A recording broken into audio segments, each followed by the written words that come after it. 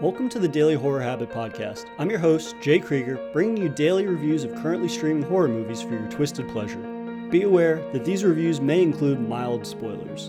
And as always, I hope you enjoy. An evil old house, the kind some people call haunted, is like an undiscovered country waiting to be explored. Hill House had stood for 90 years and might stand for 90 more. Silence lay steadily against the wood and stone of Hill House, and whatever walked there, walked alone. For today's episode, I'm joined by a returning friend of the show, Micah, to chat about two film adaptations of horror icon Shirley Jackson's seminal gothic horror novel, The Haunting of Hill House. We'll discuss the original 1963 adaptation, retitled for the silver screen as The Haunting, as well as the 1999 adaptation of the same name. Two very different adaptations, though we'll see which one does the source material justice. Our first discussion will be with director Robert Wise and screenplay writer Nelson Giddings' 1963 adaptation The Haunting, in which Dr. Mark Way assembles a team who he thinks will help him to prove whether or not Hill House is haunted. And joining me to discuss all things Hill House is a friend of the show, Micah. Welcome back. Thanks, Jay. It's great to be back. So last time you were here, we talked about another haunting film, I'm the Pretty Thing That Lives in the House, film that I would imagine, much like other kind of like haunted house or gothic horror stories, they draw lots of inspiration from The Haunting of Hill House, right? I mean, that's kind of like the seminal gothic horror work, as it were. It really is, and it's interesting. And by the way, I do enjoy movies other than haunted house movies. This just happens to be the the second time we're talking about them. Yeah, I mean, it's so interesting. This book was written in 1959, and the movie, just very shortly thereafter, 4 years later. And it is, so many people call it like the best ghost story, best haunted house movie, best haunted house book ever written. Stephen King called it the scariest book he's ever read. Martin Scorsese and I think Steven Spielberg both said the movie was the scariest movie they'd ever seen.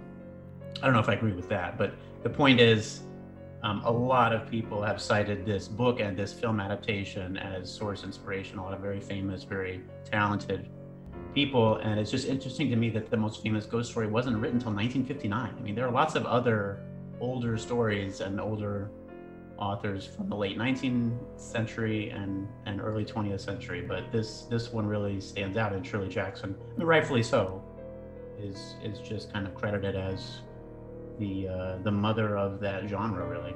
Absolutely, yeah, and I think that's a great point in that this is like the first work, and maybe it's because it was adapted so shortly after the novel was released, in that it was adapted, and then of course we had probably an influx at that point, I would assume, of like haunted house horror movies that saw that framework laid out, and then they're like, hey, let's kind of try to capitalize on this new almost upbringing of that subgenre. And again, being adapted so shortly after the release, I would assume it's kind of like the case it is now, where when we see adaptations of novels for mainstream audiences, they might say, hey, this sounds interesting. Maybe I should go back and read that book. And it can give underappreciated novels, time that they're released, like a second wind almost. Yeah. Before we kind of like dive into the film itself, I'm curious, what are some of the kind of characteristics of gothic horror that make that sort of a standout subgenre for you? Because you don't only enjoy gothic horror and haunting films, but you're a fan of them. I am. Well, I really enjoy movies that play on in the gray area between reality and fiction. And a lot of gothic horror, especially the best kinds of gothic horror, really blend that well. And this was a time, especially the ones set in, either written in or even written later, but set in the early 1900s. And you have a period of time where science was just becoming a thing. And you had a lot of people, pseudoscientists, in terms of what we would consider modern science, I think, trying to explain the supernatural. And you also had, the kind of the birth of modern psychology and a lot of, and psychiatry, and a lot of really terrible things that were done to people, and terrible approaches at that science. But it was the beginning of trying to understand the mind and what the mind is capable of, and the tricks it can play on you. And I think this novel certainly, and this film, are all about that, and really what is in Nell's head and what is really happening, and can we find the line between them, and does it really matter if we can find the line between them? Yeah, I think that is the quality that really stands out to me the most, right? I mean, you have character-driven, all sorts of different types of horror stories, and yet this is really, and especially The Haunting, it's more about trying to figure out whether or not it is in the person's mind. Is it actually like a overt supernatural event? But then in the end, does it really matter if you get a definitive answer or not, right? Because either way, the director or the writer is evoking the sense of like the true essence of a horror story, right? It's somebody that there's always like the person that's doubting the supernatural. Like you said, there's science is just coming about at this time, but then we also kind of have these heavily spooky atmospheres, right? Because with this film, especially The Haunting, there aren't a lot of kind of like big in your moment scares in the film, or what we would consider like traditional scares. And yet, I don't know if I would agree either with people saying this is the scariest movie that's ever been made or something like that, but I think it is a very affecting movie, and it is very affecting. Like, this was the first time I'd ever seen the movie, and I even found some moments of it very intense or just very unsettling in a way that I don't necessarily attribute to a lot of movies from this era. I read, I don't remember if it was a YouTube clip or a review or something I read about this one. I think it might have been one of the contemporary reviews. But they said something, I wish I'd written down the exact quote, but they said something interesting like this, it's not a horror film, but it's a terror film. And I thought that was a really interesting way to think about, nowadays we just lump so many things into this word horror. And so, I mean, you and your podcast, there's a lot of different things that fall into that category. But this really, and I thought that was an interesting way to think about it, and that this is not really a horror film, but it's a terror film. It's a film about being frightened. And like we said, I mean, does it really matter so much where the fear is coming from? The fear is real, and she makes you feel it, right? Yeah, and I think that is what, again, it really makes this a fantastic character-driven film, in that it's getting to the essence of who these characters are and why they are so fearful, right? It's not that, okay, there's something jumping out from the shadows that's scaring them. It's really getting to the root of, especially Nell, who's the protagonist. It's really kind of deconstructing who she is, and we're not given that much to work with early on. We kind of just have the bare bones outlines of who she is, and yet the further we progress and the further things become more and more supernatural, it makes you understand why she's feeling fearful, whether or not that stems from, hey, I'm in this creepy house, or really it's been building. It's something that is not kind of a spur of the moment thing. It not only feels natural and kind of organic, but it feels like it's inevitable before she even steps foot in the house, right? Right, and that's what makes it so compelling. Is it's not really so much, and especially if you read the book, the week that, I don't even know what the time period is in the film. In the book, it takes place over 7 or 8 days. They're supposedly in the house, but that is not the interesting part of the book, right? It's the dialogue inside of the characters' heads and the backstory and all these things that build up to it. And that's what's so great. I know we're not going to talk about it today, really, but that's what's so great. I thought about the recent adaptation of this on Netflix, and taking the time to do this over the course of a miniseries instead of just one film, I thought worked so well. We can talk about that a different night, but I love that the recent adaptation, which is a very loose adaptation, but definitely a different take and a wonderful take. Something that really stood out to me about this movie is how before we even set foot in the house itself, it's very unsettling. Again, like I use that word to describe this movie, in that it's very powerful, not only just because obviously you have this majestic kind of property. It starts with the exterior shot of Hill House itself, and it's this very grandiose and towering structure. But just the way it's presented, right? You don't even see the detail of the house. You just see this black outline of a building. And then slowly, as we start getting that intro monologue where they talk about Hill House stood for 90 years and might stand for 90 more, it very slowly comes into frame more detail. You get to start to see all the different, it's just lighted. You get to see the details and things like that. And it's almost as if the house itself is coming out of the shadows. And I find that in showing it as such a terrifying image when it's not, has no detail and it's completely blacked out in the shadows, and then it slowly comes into frame, you're like, oh, okay, it's just a house.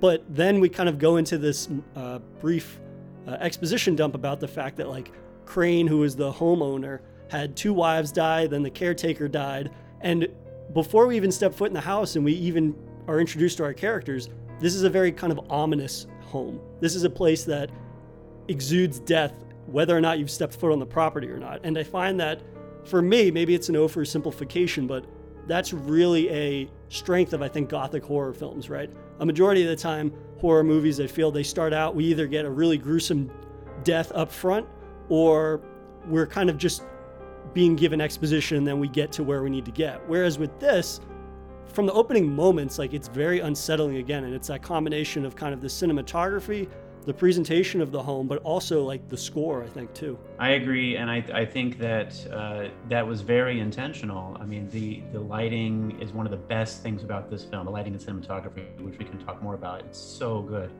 And remember, I mean, this was 1963. This movie did not have to be black and white. Robert Weiss wanted it to be black and white, and in fact, he put it in the contract that it had to always be shown black and white. He did this right after he finished West Side Story and right before he did Sound of Music. So this was the middle of the Technicolor era. He could have done anything he wanted to, but he very intentionally wanted this to be done in black and white. There's also a really interesting story about the camera that he used in the film lens. I'm not a camera expert, but I know that he had some kind of new model or a unique kind of film lens that had a lot of distortion around the edges. And in fact, it was so bad that the manufacturer made him sign a waiver acknowledging this distortion in the lens. And he's like, no, I know it's there and I want it. And he used that for a lot of the really intense kind of psychological moments. You see that kind of fishbowl-ish with some out of focus distortion around the edges.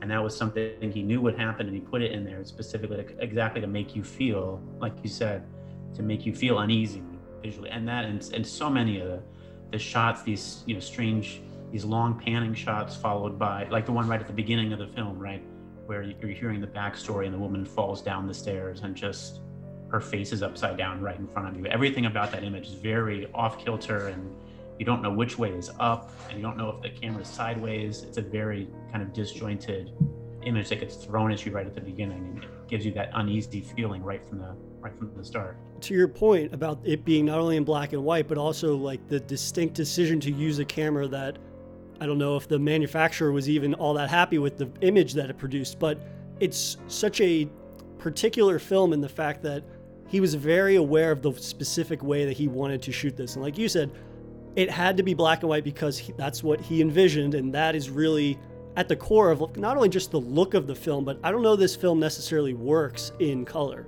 Right. And to your point, you said it falls in between West Side Story and was it The Sound of Music? Yeah. But the Technicolor era, like this film, it gets so much from obviously the shadows, but it is really just the entire world itself. The way that they're able to portray hallways and the way that they're able to make the house itself, it's just a normal house, and yet it seems very supernatural on the inside because of the way that they use those anamorphic lenses, wide-angle lenses, and they make the hallways seem as if they extend forever almost, as if you could really get lost in this house, as if it is a supernatural entity. And of course, we find out that there are some supernatural entities there, but I think it's a testament to the world building and also just the use of space.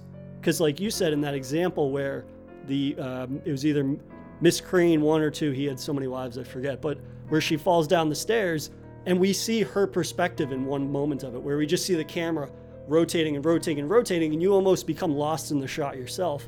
And I feel like that's just such a fantastic way not only to put you into the shoes of a character, but also and then the camera falls almost to the side and we see her lying there. I mean, it's such a engaging shot that I almost wasn't expecting it, just because of the way that you feel like a fly on the wall in some of those shots, and then to kind of put you in the shoes of one of those characters, and then to jump right back to the kind of fly on the wall. It's it's more involving than I thought it would be. Yeah, there's more. That disorientation happens throughout the film, right? You have these.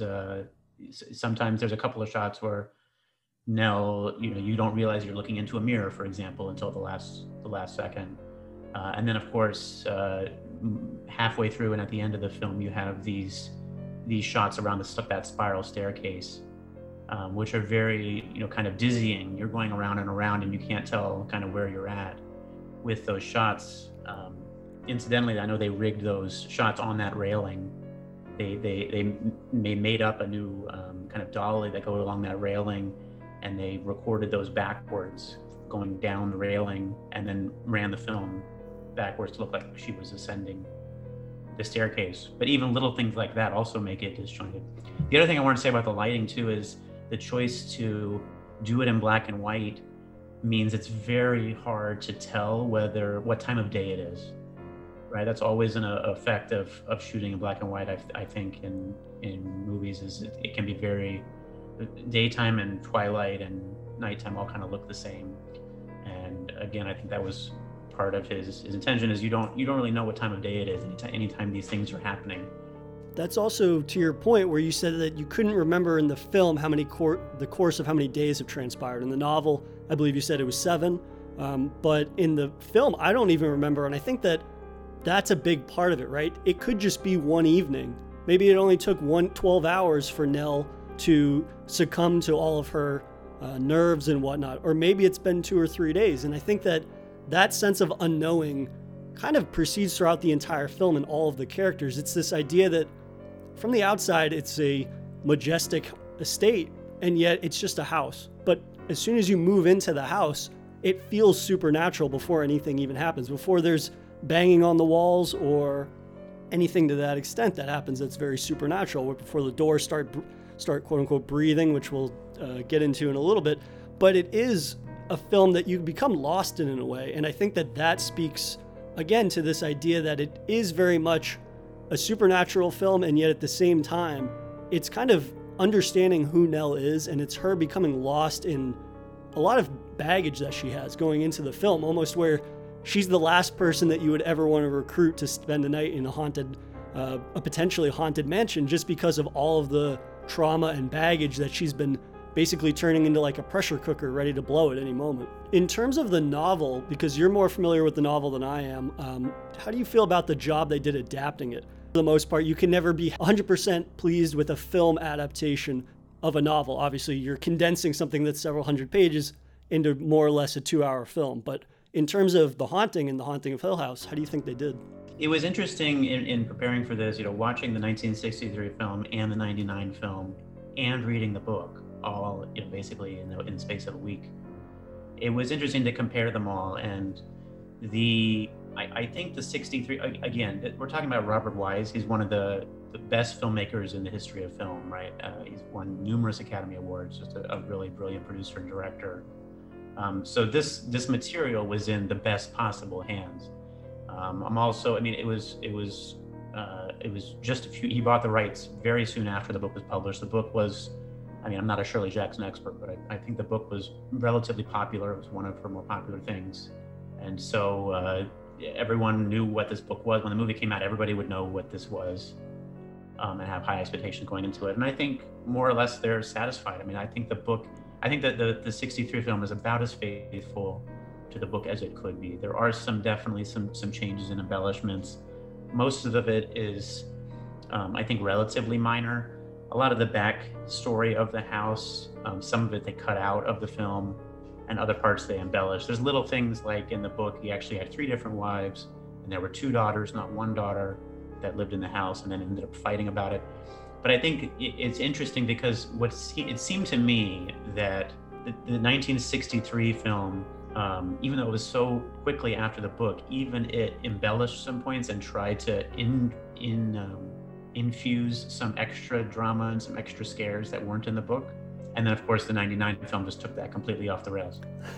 but it did start with the 63 film. So, for example, the character of the doctor's wife, that's totally different in the book. So in the book, the doctor's wife she is also a paranormal expert. She has a very different kind of way of approaching it, but she shows up halfway through, and it's not a surprise. It's planned that she's coming. In the book, it is planned. She comes up, and she is just a detestable person, just a horrible woman and incredibly conceited and just bosses everybody around and just looks down her nose at everybody.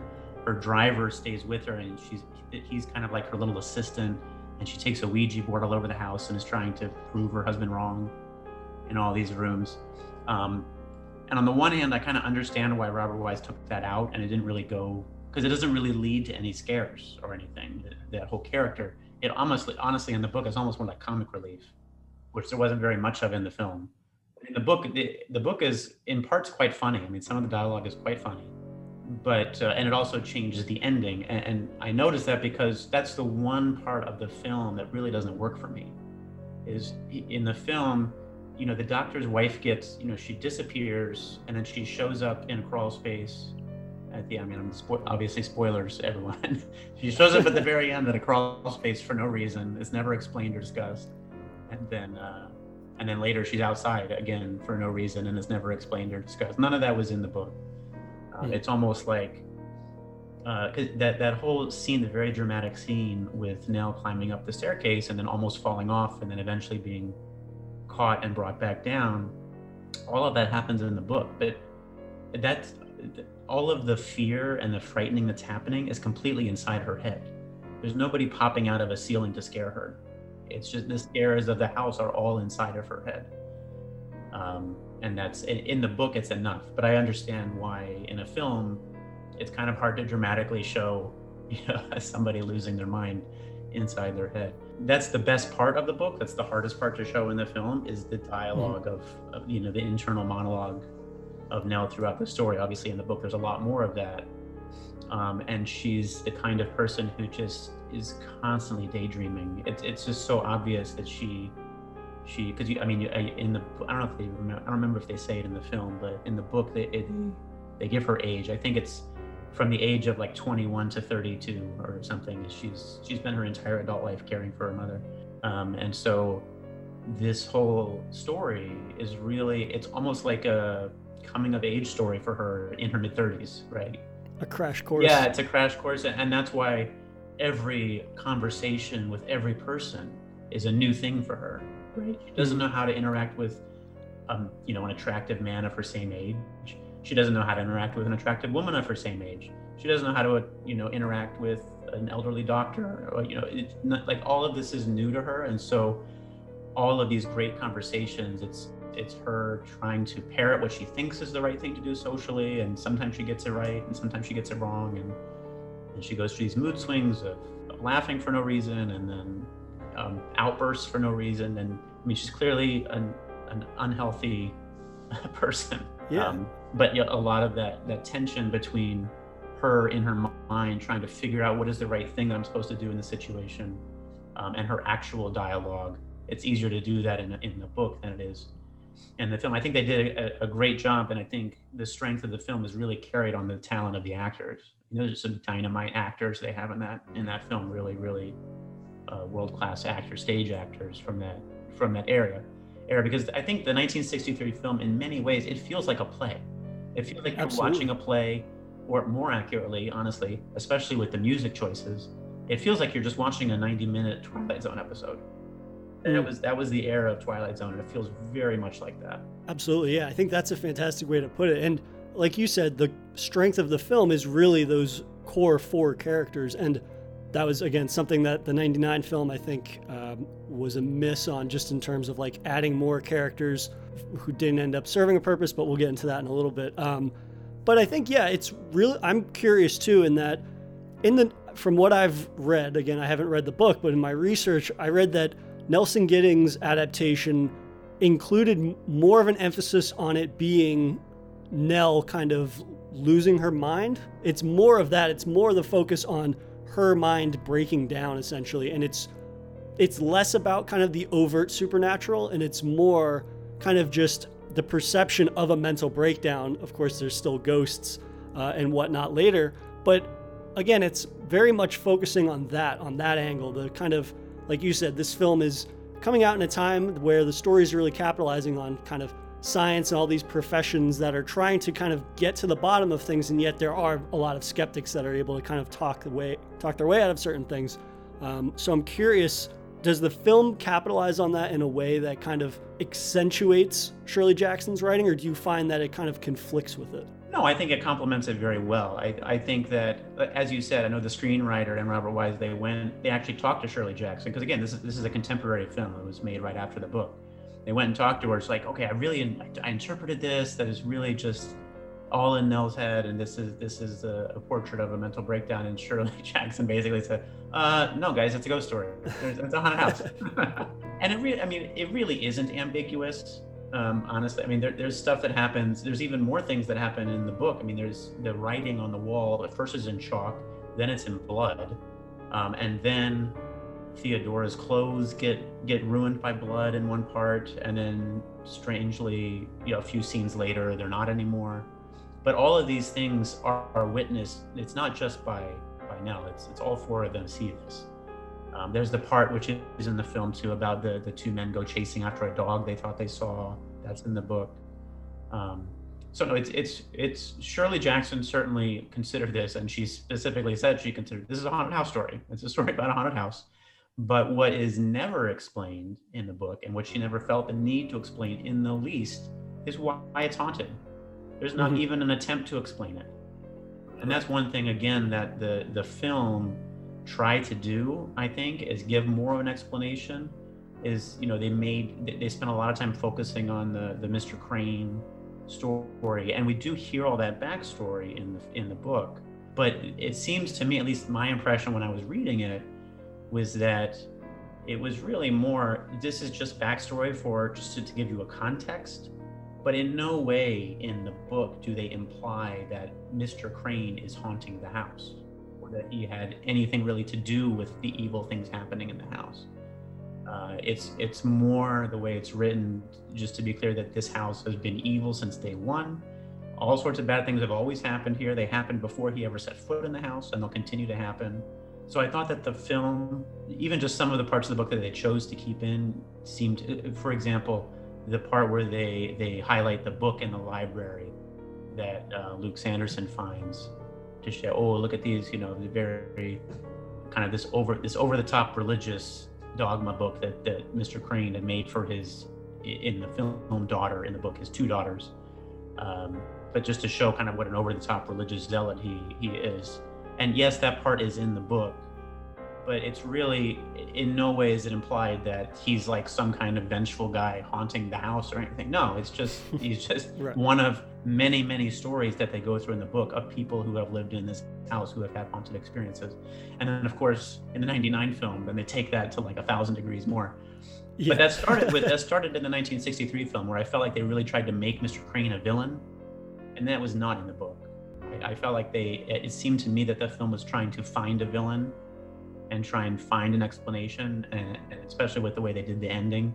Even a little thing, this is a little thing at the very, very end of the film, where you have the car crash, right at the end, and you have this dialogue with Nell. Nell in her mind is thinking about like, okay, I'm staying with the house forever. And then there's this scene at the very end where she realizes, oh wait, no, this isn't right. Somebody should stop me. And it looks like she's struggling with the steering wheel, as if she's trying to not crash, but then crashes anyway. And as it visually gives the impression that there's a ghost, like, forcing her to do the crash.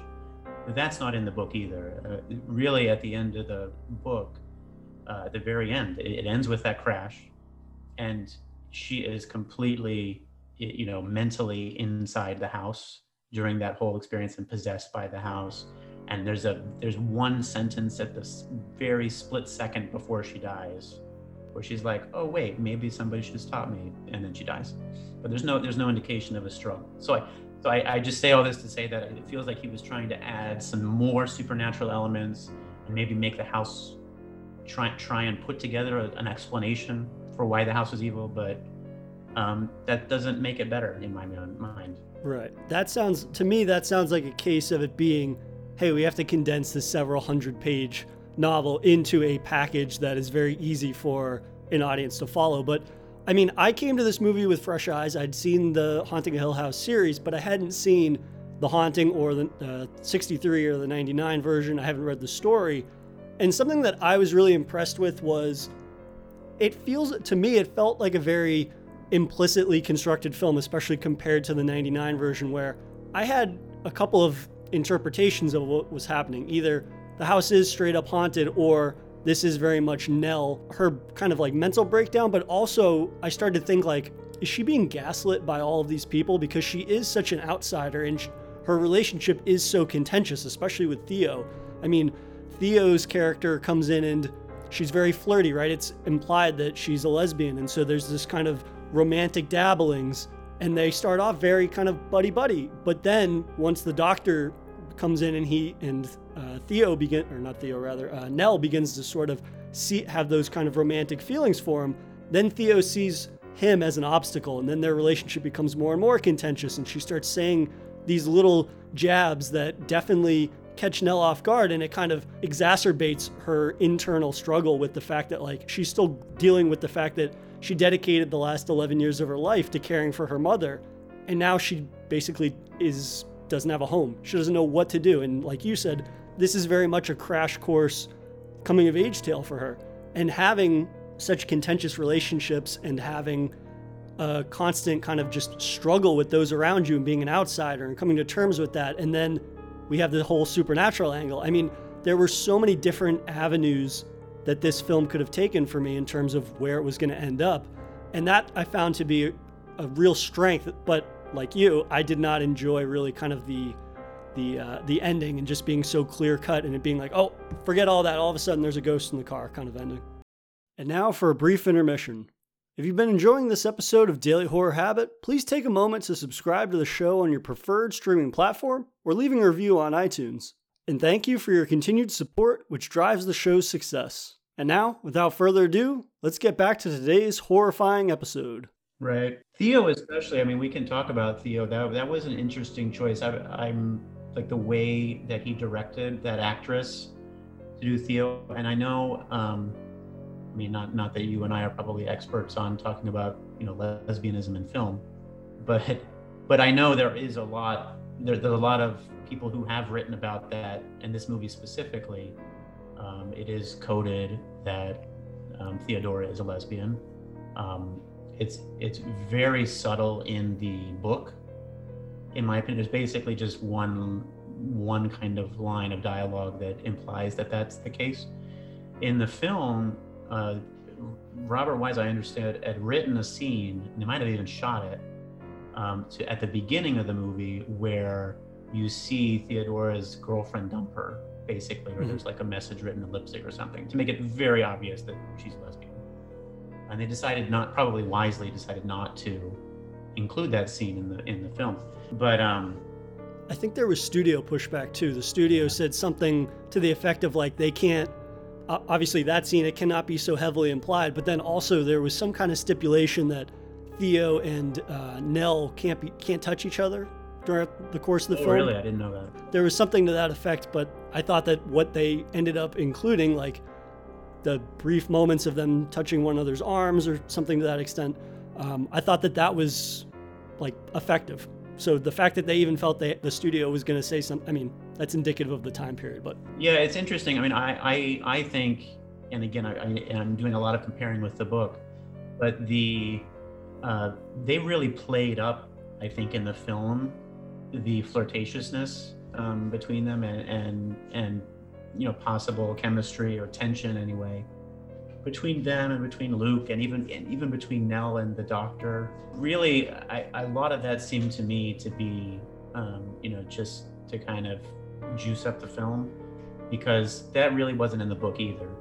I think that the impression that I got from the book and just reading is Theodora was, I don't really think she was ever attracted to Nell, but it was more, she was an empath. I think they didn't have that word back then, but if you were to talk about it now, that's what you would call her, an empath.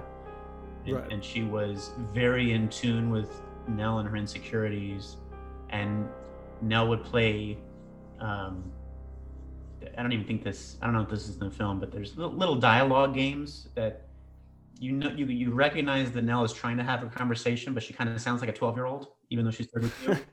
Yeah. And Theodora would kind of regress and talk that way too with her to kind of build a friendship.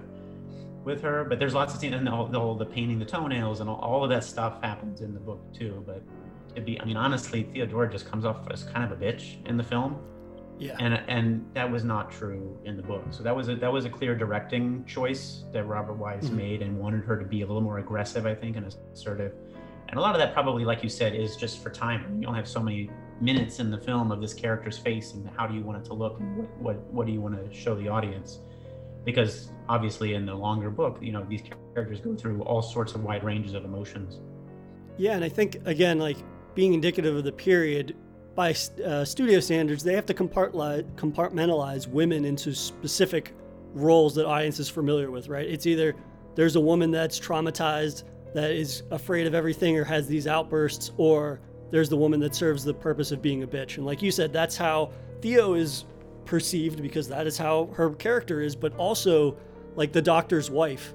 You said that in the novel that his wife is essentially an equal in terms of their profession, and then in this, she shows up in a cab and she is trying to bring him back because, oh, you're dedicating your life to nonsense. There's no such thing as the supernatural. She's very much a skeptic like Luke, to the point where I was like, why are you even bothering having his wife show up if she's just going to kind of be that character that's like, oh, well, I'm just going to come and berate my husband. And that's like very much a comedic thing from that era. Not to say that's not a comedic kind of trope in film now, but I mean, that is very much a kind of stereotypical thing, like, oh, I hate my wife, she's a nag, like that kind of shit that I felt was very out of place. And I think, again, it probably comes down to trying to dumb down this novel into a package that a lot of people for the period could just like easily kind of follow along and then get a grasp of what's happening, and then, hey, we're going to go to a clear-cut ending. And I feel that for the most part, like, I really enjoyed this movie, but I could feel kind of like he's almost running to the exit or to the ending of the film, whereas, hey, we got to wrap this up in a way that is an ending people will be able to kind of wrap their minds around. And I think it kind of fell into it definitely is like the more tropey second half of the film. Yeah, I mean, listen, there's two things that are universally true about Shirley Jackson books. One is the great thing about the book is the journey. It's not the climax, it's not the last scene, it's not the end. You're reading it for the joy of the journey. It's not the final scene. And the second thing is, if anyone has ever, written a one-dimensional woman character, it's not her. I mean, her women in her stories are very 3- and 4-dimensional. And both of those things are very hard to translate into a film. I mean, to have a film that is more about the journey than it is the last scene, especially a horror/terror film, and to try and have well-rounded, deep, interesting, complicated women characters in a film, that was hard to do. It's hard to do now, and it was really hard to do in 1963. So I don't fault Robert Weiss at all for how he adapted the book, but it's just interesting. And if you like the book, if you like the movie, definitely check out the book. It's worth reading. Yeah, I'm definitely going to have to go back, because everything that you're saying are elements that I don't think were necessarily capitalized on the best for the film, which a majority of that is because of the medium of film. Like I said, it's going to be 2 hours, give or take, and it's difficult to compartmentalize all that. But those are really some of the details that exploring these characters in much more depth and not seeing them reduced into kind of these archetypes that audiences can easily consume, I think it makes me want to go back and read the novel. But in terms of kind of just, again, the scares in this, I don't know if I would say scares, but like the terror elements of this, right? What I love about, and this is kind of in prepping us to talk about the 99 remake, what I really liked is that at the core of it, Nell is never lost for a majority of it. I mean, we have a couple of overt moments where it's like the doors look like they're breathing, which I think is a really cool effect from that period, and it's one that everybody is experiencing, right? Even the doctor sees it, right. Theo sees it. Same with like hearing the banging all around the room, Theo's experiencing it. So it's not all just Nell, and yet little moments like Nell jumping when she sees her reflection, when she thinks she's being chased by something. Really, it's just the shadows of the house at that moment. And yet it exposes just how traumatized and how kind of breaking down her mental state is, in that she's basically jumping out of her skin like a cat if she sees her reflection suddenly. Or there's that moment where I think she bends down and the floor is so polished that she sees her reflection in it, and she basically jumps at that as well. And little moments like that, I think, like you said, not so much kind of a traditional horror film, it's more of a terror film.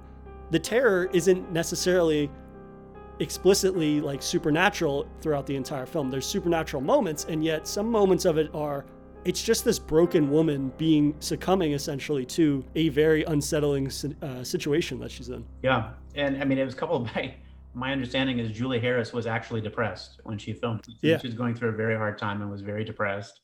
Did not get along really with the cast very much.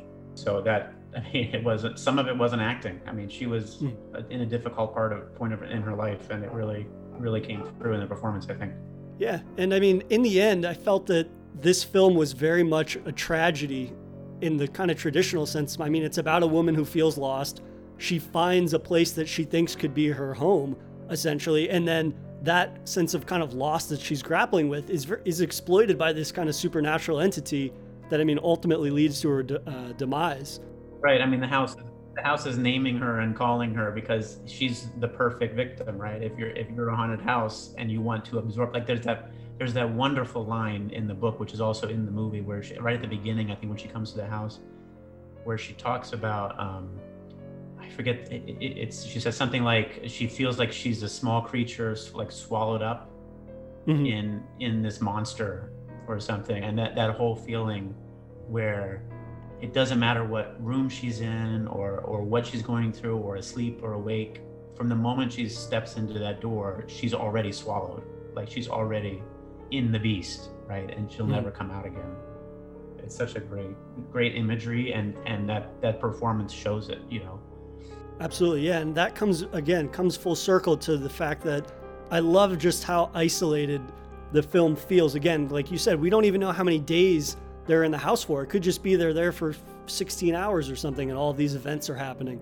And that small core cast, and there's such a focus on their relationship and the dynamic of that relationship, all unfolding within this very spooky, brooding, atmospheric house. But it really is, even if we don't see anything supernatural, it very just is the sense of claustrophobia. Again, like you were talking about earlier, in that the cinematography lends itself to making the house feel like a hostile place without anything super overtly creepy happening, or any of those kind of traditional jump out moments. Just her running through a dark hallway, the way that that's presented is incredibly unsettling in a way that, I mean, how many horror movies from that kind of era have you watched where it's like, okay, they're running down a hallway, but it just, you're not lost in that world or that environment in the way that I feel like this film really succeeded on, whether it's able to kind of capture the beauty of the Shirley Jackson novel and all that that novel achieved. I think that with this film, he's able to capture something that is very special for that period and this kind of subgenre. It's so true, and it has. I don't mean to in any way. Like, I know I'm saying some things I like about the book better, but don't get me wrong. This film is fantastic. I mean, it's a phenomenal film, especially for the era. I mean, I think Psycho was 59 or like around the same, something like that, right? 1960. So it's around the same era. But I mean, other than Psycho, I can't think of anything within a decade of this film that comes close to achieving that kind of feeling and atmosphere and fear from basically cinematography and lighting alone. I mean, almost nothing happens scary in the film, but it's so unsettling. For just the way he does the camera shots, from the fact that he put ceilings in every room, right? So you have these long on the sets. The whole interior is all set. It was not. I mean, they did exteriors at Eddington, what is now Eddington Hotel in London, or in England. But the interiors were all sets, and so normally on a film set you have no ceiling because you have lighting and stuff up there, right? But he put ceilings on all these rooms, and so you have this amazing effect where every room, like whether in these hallways or in these giant rooms, somehow it feels claustrophobic even in a big room, and even in a long hall it feels so claustrophobic, and you can tell you can simultaneously feel crushed by this house and also that there's no end to it at the same time. It's a really remarkable thing that he achieved. Yeah, it feels never ending, and it feels like it's otherworldly, even in scenes where like they're sitting around having dinner together. They have that magnificent dining room that's filled with lavish foods and all these things, and the doctor is saying like, oh, don't he says something along the lines of like, don't make fun of my passion for spirits or something like that. And yet the room doesn't feel like natural. It almost feels otherworldly, like I said. And I think that that's such a testament to never allowing the film, not to like overgeneralize 60s films, but I feel like for a lot of kind of genre pictures from the 60s, I don't necessarily, type of environment they're trying to convey doesn't always hold up necessarily, right? It doesn't always kind of hit the same way that it would later in life or a few decades later for me, because I'm looking at it and I'm like, okay, I see what they were going for here, but I'm just going to kind of try to respect what they were going for, even if it's not necessarily connecting with me. And in this, it's incredibly unsettling no matter what's happening, because the way that the world is presented, I never was kind of waiting for, there's no like predictability in terms of like the story beats or the dialogue arcs that it's taking or things like that. Very much so for me, I felt like the progression of the film was very unknowing. Right. It never was kind of like following along these kind of just Hollywood blueprints that they have for narratives and things like that. It feels very unpredictable, and I think that a big part of that was thanks into like the cinematography, like we were saying.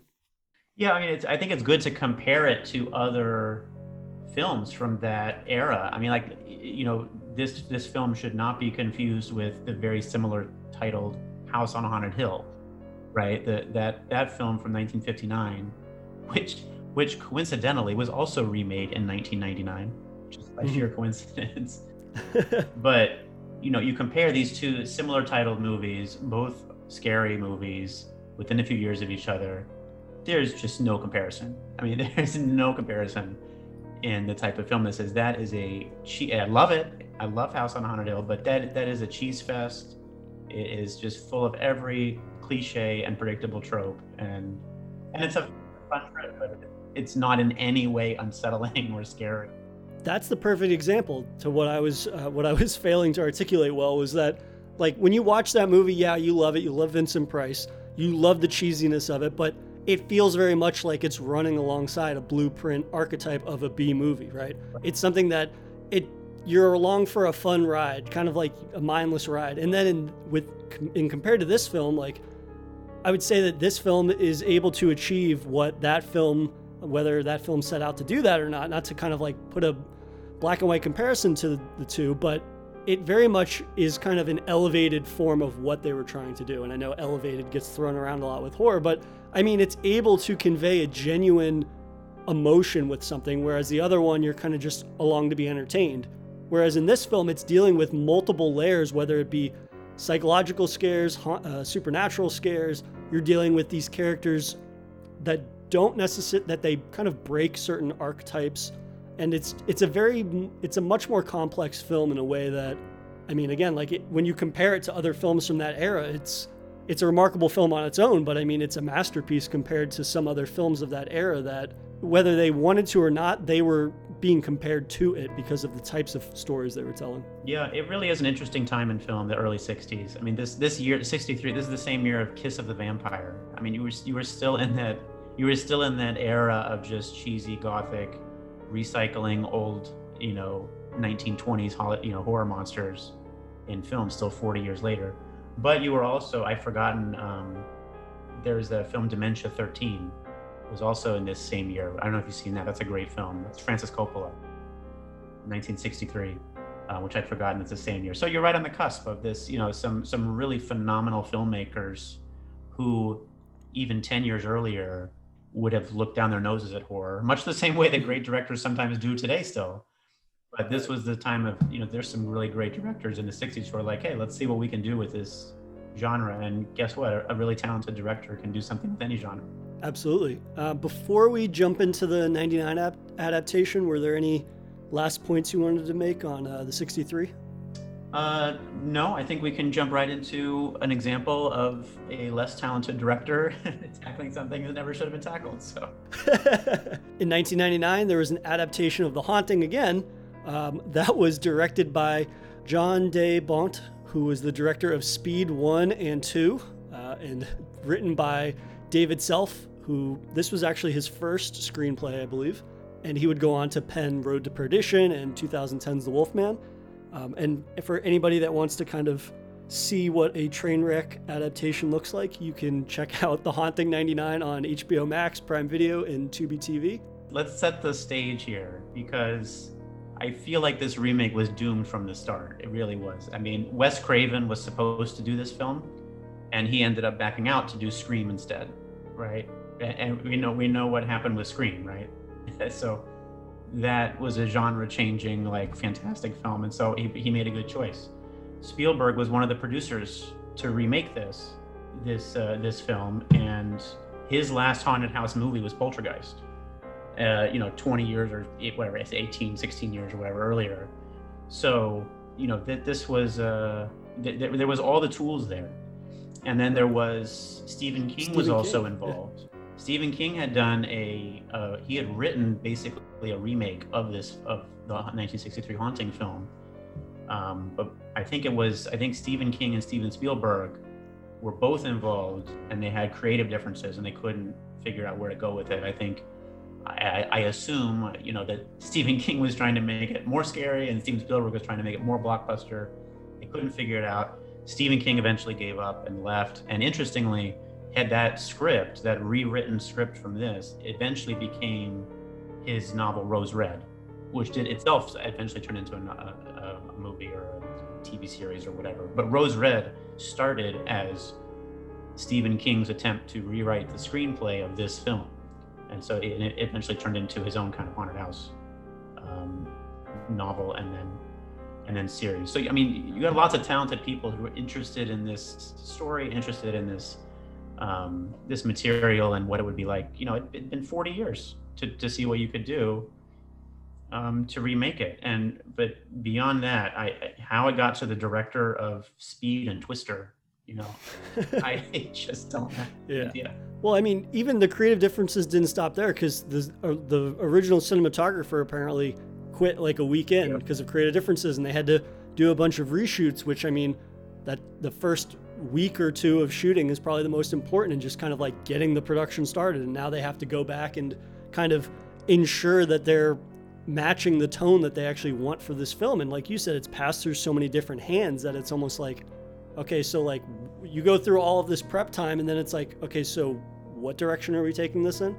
And it's so obvious in the film that they didn't, that's really, when you get down to it, that's the problem with the film, is they didn't know what direction to go in. And it's none of the actors' fault. I mean, the script is not good and the direction is not good, but I think all of that is really a symptom of the underlying problem, which is, with this film, they didn't know were they trying to be, a PG-13 Disney like spook story, like The Haunted Mansion, on film, or were they trying to do something really, kind of violent and gory?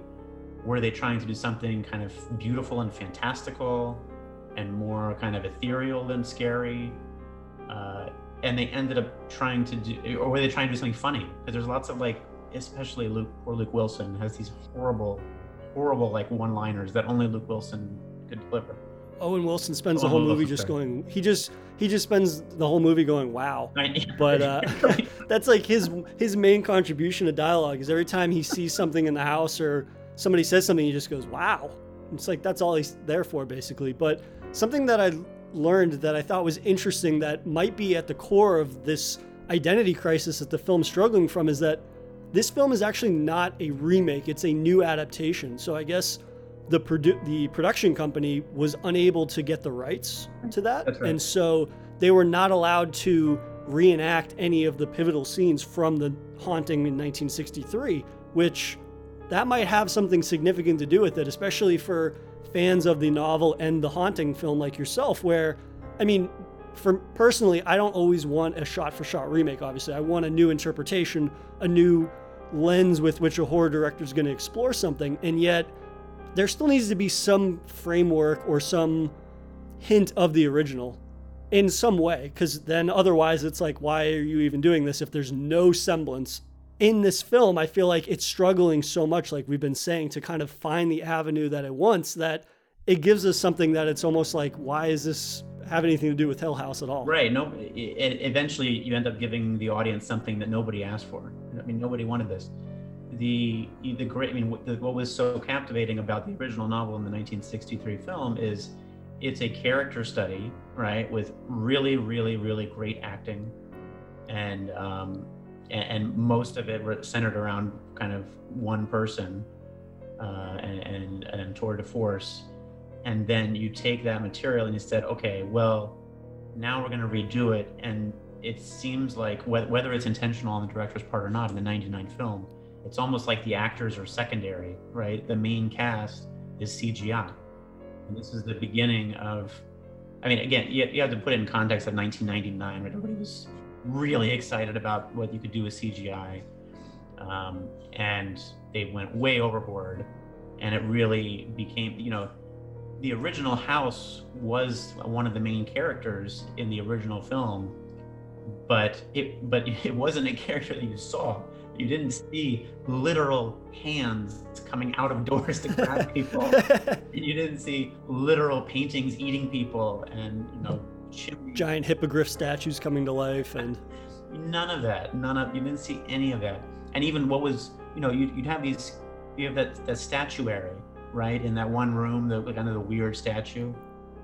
And in the book, they describe it as being unsettled because, again, as they talk about in the first film and in the book, this crazy guy who made the house, none of the corners were square, none of the floors were level, and even the statue they talk about in the book the base of it had to be like specially made so that it wouldn't be on level with the rest of the floor or whatever. That all goes into this unsettling feeling, right?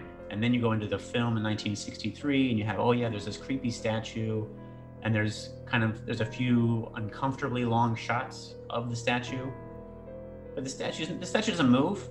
It doesn't jump out and eat people. It doesn't try to drown you. No. And somehow they interpreted that in the 99 remake, like, okay, well, let's see, we have to make this creepier. And so to make it creepier, let's make everything like move when you're not looking at it, and all the sheets will turn into faces and all this. And then it's so much that it becomes, you lose all the fear. When every single scene, when every character looks away from a household object, it becomes anthropomorphized into some kind of ghost shape. And that's just not an effective use of screen time because you desensitize your audience. I mean, but that film in 99, even the few jump scares there are, I feel like by the time you're 45 minutes into the film, you're already not scared anymore. Yeah, you're definitely desensitized, and it's so overstimulating. And I would comparing it to the original, I would say the original is very much an implicit story in a lot of ways, and this is very kind of explicit in that everything is moving, everything's changing, everything is a death trap. And taking it back for a minute to what you said about it being character driven, or rather the 99 film is not very much character driven as the original film or obviously the novel. For me, losing the internal monologue for Nell completely makes her character just like anybody else. The way that she's portrayed in 99, okay, it begins similarly enough. Her mother died. She's basically, I think she explicitly says that being with her mother for 11 years was like purgatory, right? She even says that out loud at one point. And that's all that we know about her character. We don't know any of the kind of inner workings of her character. We don't know the extent to what that 11 years of purgatory had on her. We don't see any of the kind of framework breaking down. And not having any of that, it makes her character no different than Theo, Owen Wilson's character, or Liam Neeson's character, in that, yeah, she has I think in this film, the ruse of the experiment is that it's for people that are suffering from insomnia, right, basically, which is different than the other film. And there's kind of like this sinister intentions behind the study when it's really a study in fear, which doesn't make any sense. I mean, it doesn't make any sense. First of all, why do you need that? And second of all, if it's a study in fear, is this like House on Haunted Hill where he's trying to scare them? It seems to imply that, but then they get to the house and they're like, okay, go to bed. Insomniacs, go to bed. Right. And also, I mean, just in terms of like things that don't make any sense, why did they have those two additional characters show up? Like in the original film, we had mentioned that it's a very close-knit group. There's 4 characters total. In this, I think the film starts with 6 or 7, and then it gets whittled down to those 4. But it's like, why even bother introducing those extra 2 or 3 characters? One of them gets maimed, I think, by the harp string that hits her in the face. And it's like, that moment is such a fantastic example of like a lack of subtlety that is kind of just a in your face moment that it's like, oh shit, look, she got whipped in the face and now she's bleeding kind of thing. Yeah, where but it's like, they could have done that same exact thing could have happened to any of the four main characters. Those two assistants to the doctor serve no purpose whatsoever in the film. They show up, one of them gets hit by a piano wire, they leave 20 minutes into the film. There's no point to these characters. I assumed when they first came on and I was watching, I assumed like, oh crap, okay, I guess they're gonna like up the body count and start even though no one dies in the original story or film except for Nell at the very end, no one dies. I guess they're gonna just kill off some characters. So maybe these two characters are there just for body count, but then they don't do that either. They just leave. That would have at least justified their inclusion. Whereas when I saw that scene originally, I thought that since they have this whole new narrative where it's like, oh, it's all about fear, which doesn't make any sense with the context of a remake of The Haunting. But I thought that it was going to be that Liam Neeson is like orchestrating these things to happen that would invoke fear. Somehow they're staging these things or whatever. But then, like you said, nothing stems from that other than you get this kind of cheap moment. And it's almost like it would justify those two characters' existence if they just were to kill them off. I wouldn't agree with that direction, right, but at least it would serve a purpose. Whereas, I mean, this film doesn't get going for almost 30 minutes. And it's like, okay, it's not that complicated of a story. No, it's and I think that this film, the 99 film, I believe is longer than the original too, which should never be the case. You should never take an original work and make it longer. Generally, I mean, I don't know when that's ever worked, and just in terms of whether it's pacing or you're adding some kind of new narrative arc to it, it's like, this has to serve a purpose and it has to include some kind of rewarding angle to justify the inclusion of it. But this does neither of those. Yeah, it really, and it goes back to the identity crisis that this 99 film has. And the whole ending and how terribly botched the ending is of this film. It's because it's like the ending to another film. It's you start with this, okay, we're gonna have a bunch of people do study this house or study insomnia under this ruse of getting better for insomnia or something. And then, but apparently no one including the doctor did any research under the house.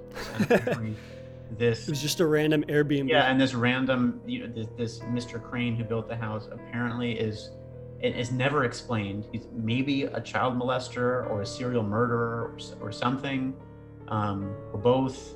But it's not really explained. His motive for doing that is never explained. Then Nell has all these random supernatural powers that are never explained. The only reason I know this is because I had to look it up, because there's a couple of moments of dialogue that they're kind of just throwaway lines, and yet there's apparently this whole elaborate explanation. So what I've found in my research is that apparently Crane wanted to fill his house with children, but all his wife's children died in childbirth, so he couldn't have them. Then I guess he has a cotton mill, and so he was kidnapping orphans, torturing and killing them, and burn their bodies in the fireplace, which they discover those are the bones, and then their ghosts are trapped in the house. But it's never explained, like, why would he kill them? Does he want them for child labor? Does he want them to live in his house? Does he want to molest them, which is implied? Like, why does he want all these kids? And then if he wants them so badly, then why does he kill them? None of it is explained. Yeah, that's kind of just like this loose, bare bones inclusion of something. But again, like you said, it's inconsequential, all of this stuff. It doesn't have any real bearing on anything, and it's just bizarre and random, and it speaks to that identity crisis. Kind of like this is a much more elevated example but the original in 63, you said they try to frame Crane as being the villain, right? Compared to the novel where he isn't really. Of course, this is a much more exemplified version of that, to the point that it's ridiculous. You can't not laugh at the end of this movie, whether it's the bad CGI or not. Like, you can take or leave that. The story is ridiculous. It includes these spiritual, otherworldly kind of like stakes that it's like all of a sudden we're battling for souls. Like, I thought this was a fear experiment, and all of a sudden we're fighting these forces of evil that are trying to corrupt children, and all of a sudden Nell is a savior of children ghosts or something. Yeah, through the superhero power of just, like, I guess saying I love you or something. I don't know, she just says something about love, and now she saves all the souls of these children. None of it makes sense. But the other problem with it is it completely undercuts her character. like the whole point of this character, and you have built up this, because the first half of the film roughly really kind of tracks with the original film and the original book, and you as an audience member, like you're watching this film, you're trying to empathize with this. I mean, clearly she's the main character, right? So you're trying to go along with the main character. You know, she's had a hard life, she's arguing with her sister's family, whatever. You're going through all these struggles with her. And in the original story, in the original film, they go through like, okay, clearly she's unstable and this house is taking advantage of her, to somehow halfway through, at some point, this 99 film, all of that goes away. And instead now she's like, her mental instability is now a weapon, or is now like something that's, you know, she's predestined to be this way so that she can understand these kids somehow or something. I don't know. You completely halfway through the movie kind of lose the character that you've been following along with, and you don't even know yet how am I supposed to feel about her anymore? Am I supposed to feel sad for her that she has these mental problems? Am I supposed to empathize with her, sympathize with her? I guess not, because now it's a good thing she has them, and you just don't know where to go with it. Feels very indicative of rewrites in general, where it's just like, oh, we're going to bring a new pair of eyes, and we have to kind of finagle this ending into something that we think audiences want, but in the end, audiences would never want this because it makes no sense, and it doesn't flow in a way that makes any sense. But something that bugged me from the outset of the film before we even get into any of the supernatural stuff is just the house itself. Part of what I love about the original film is that for all of these things that are or may not be happening, essentially it's a lavish house, and yet it's still a house. It feels like a real place. The house in this movie feels like a cross between like Charlie and the Chocolate Factory and a Tim Burton like amusement park. Like everything is so fantastical, over the top. There's these massive sphinxes everywhere. You've got the Charles Dickens-esque painting of Crane on the wall, kind of like brooding. Like nobody would ever want to paint a painting like that commissioned to themselves. The world's ugliest self-portrait on the wall. And then you have this like weird hallway with a river and fake books for a floor. Like no person would ever have this in their house. Or that like rotating room that's like a merry-go-round almost, weird, but it's just like carnival glass house. Also, they explained those two rooms because it was supposed to be a house that was like, I think it was supposed to be ideal for children. Children would want to play here, but it's like, those are two rooms where children would hurt themselves so easily. So that on its own doesn't make any sense. Right. Like, and again, you don't need it. To me, it's just such a clear sign of, you know, if I see a film like that, like, oh, well, I don't know how real children would actually want to be in a house, so therefore I'm going to turn it into Neverland. You know, I'm going to turn it into this ridiculous theme park. That makes it feel, even if it's not true, it makes it feel like you're trying to overcompensate for a film that doesn't make any sense. And to the point where, again, it speaks to this idea that this film is not constructed around its characters. It's constructed around the house, and the house is never the star of, or the focal point, rather. The house is the setting, and yeah, it has these events that occur with these haunting events and supernatural events, and yet, if you lose the essence of the character, like, what do you give a shit about what's happening? You don't, because we don't have to rag on the CGI too much, because again, like, this was the big beginning of the CGI boom, and for the most part, it doesn't do much for me. But I think, again, you lose the essence, especially of Nell. Like, I didn't realize how vital the inner monologue of Nell was in the original film until I got 10 minutes into this film, because you have that same interaction with Nell and her sister and her sister's husband. She's getting kicked out essentially, and they basically demean her by saying like, oh, we need a maid. You can come be our maid, basically. But then afterwards, we don't learn anything else about Nell. We don't get any of that kind of rich world building or character building of hers that we got in the first film, which is obviously indicative of what is extrapolated upon in the novel. So I just ended up not caring about any of the characters in this, and then that is the main problem for me, in that it just becomes the CGI show in a way that it's just not indicative of what the film that it's being, or the text that it's being adapted from. And I mean, having the director of Speed 1 and Speed 2. Yeah, and you know, when you clearly don't have a direction like this for your film, like you said, it becomes obvious, and you end up pointing your audience into instead of pointing them at your characters, you point them at set pieces or at things foreshadowing events, right? Like you give all these these scenes talking in front of the fireplace and about the fireplace. And obviously, you're only doing that because you want to show off that the fireplace is going to eat Owen Wilson later in the film or whatever.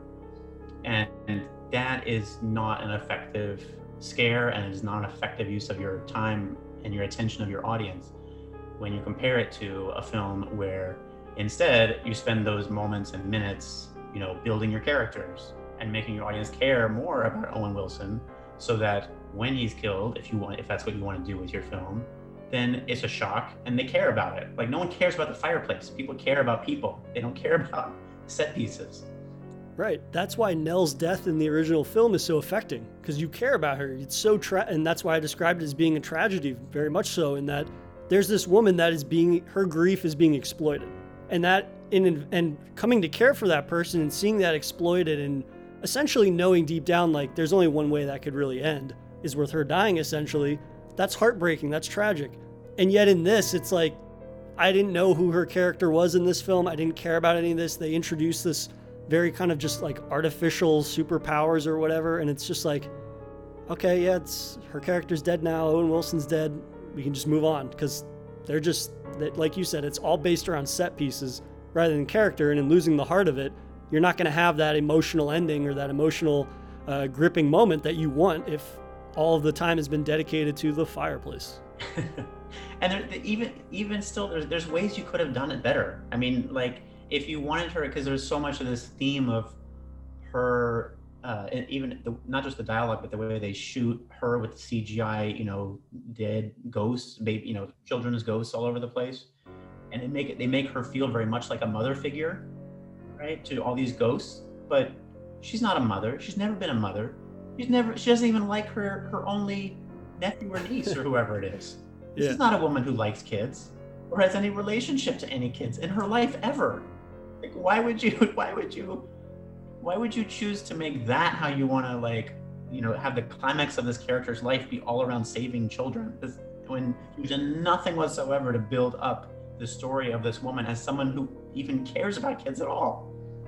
Right. And I mean, in the previous film, it was all about it being a crash course in her life, because she's been in purgatory for 11 years taking care of her mother. So I don't think you come out of that and all of a sudden you yourself are like, oh, I want to be a mother figure.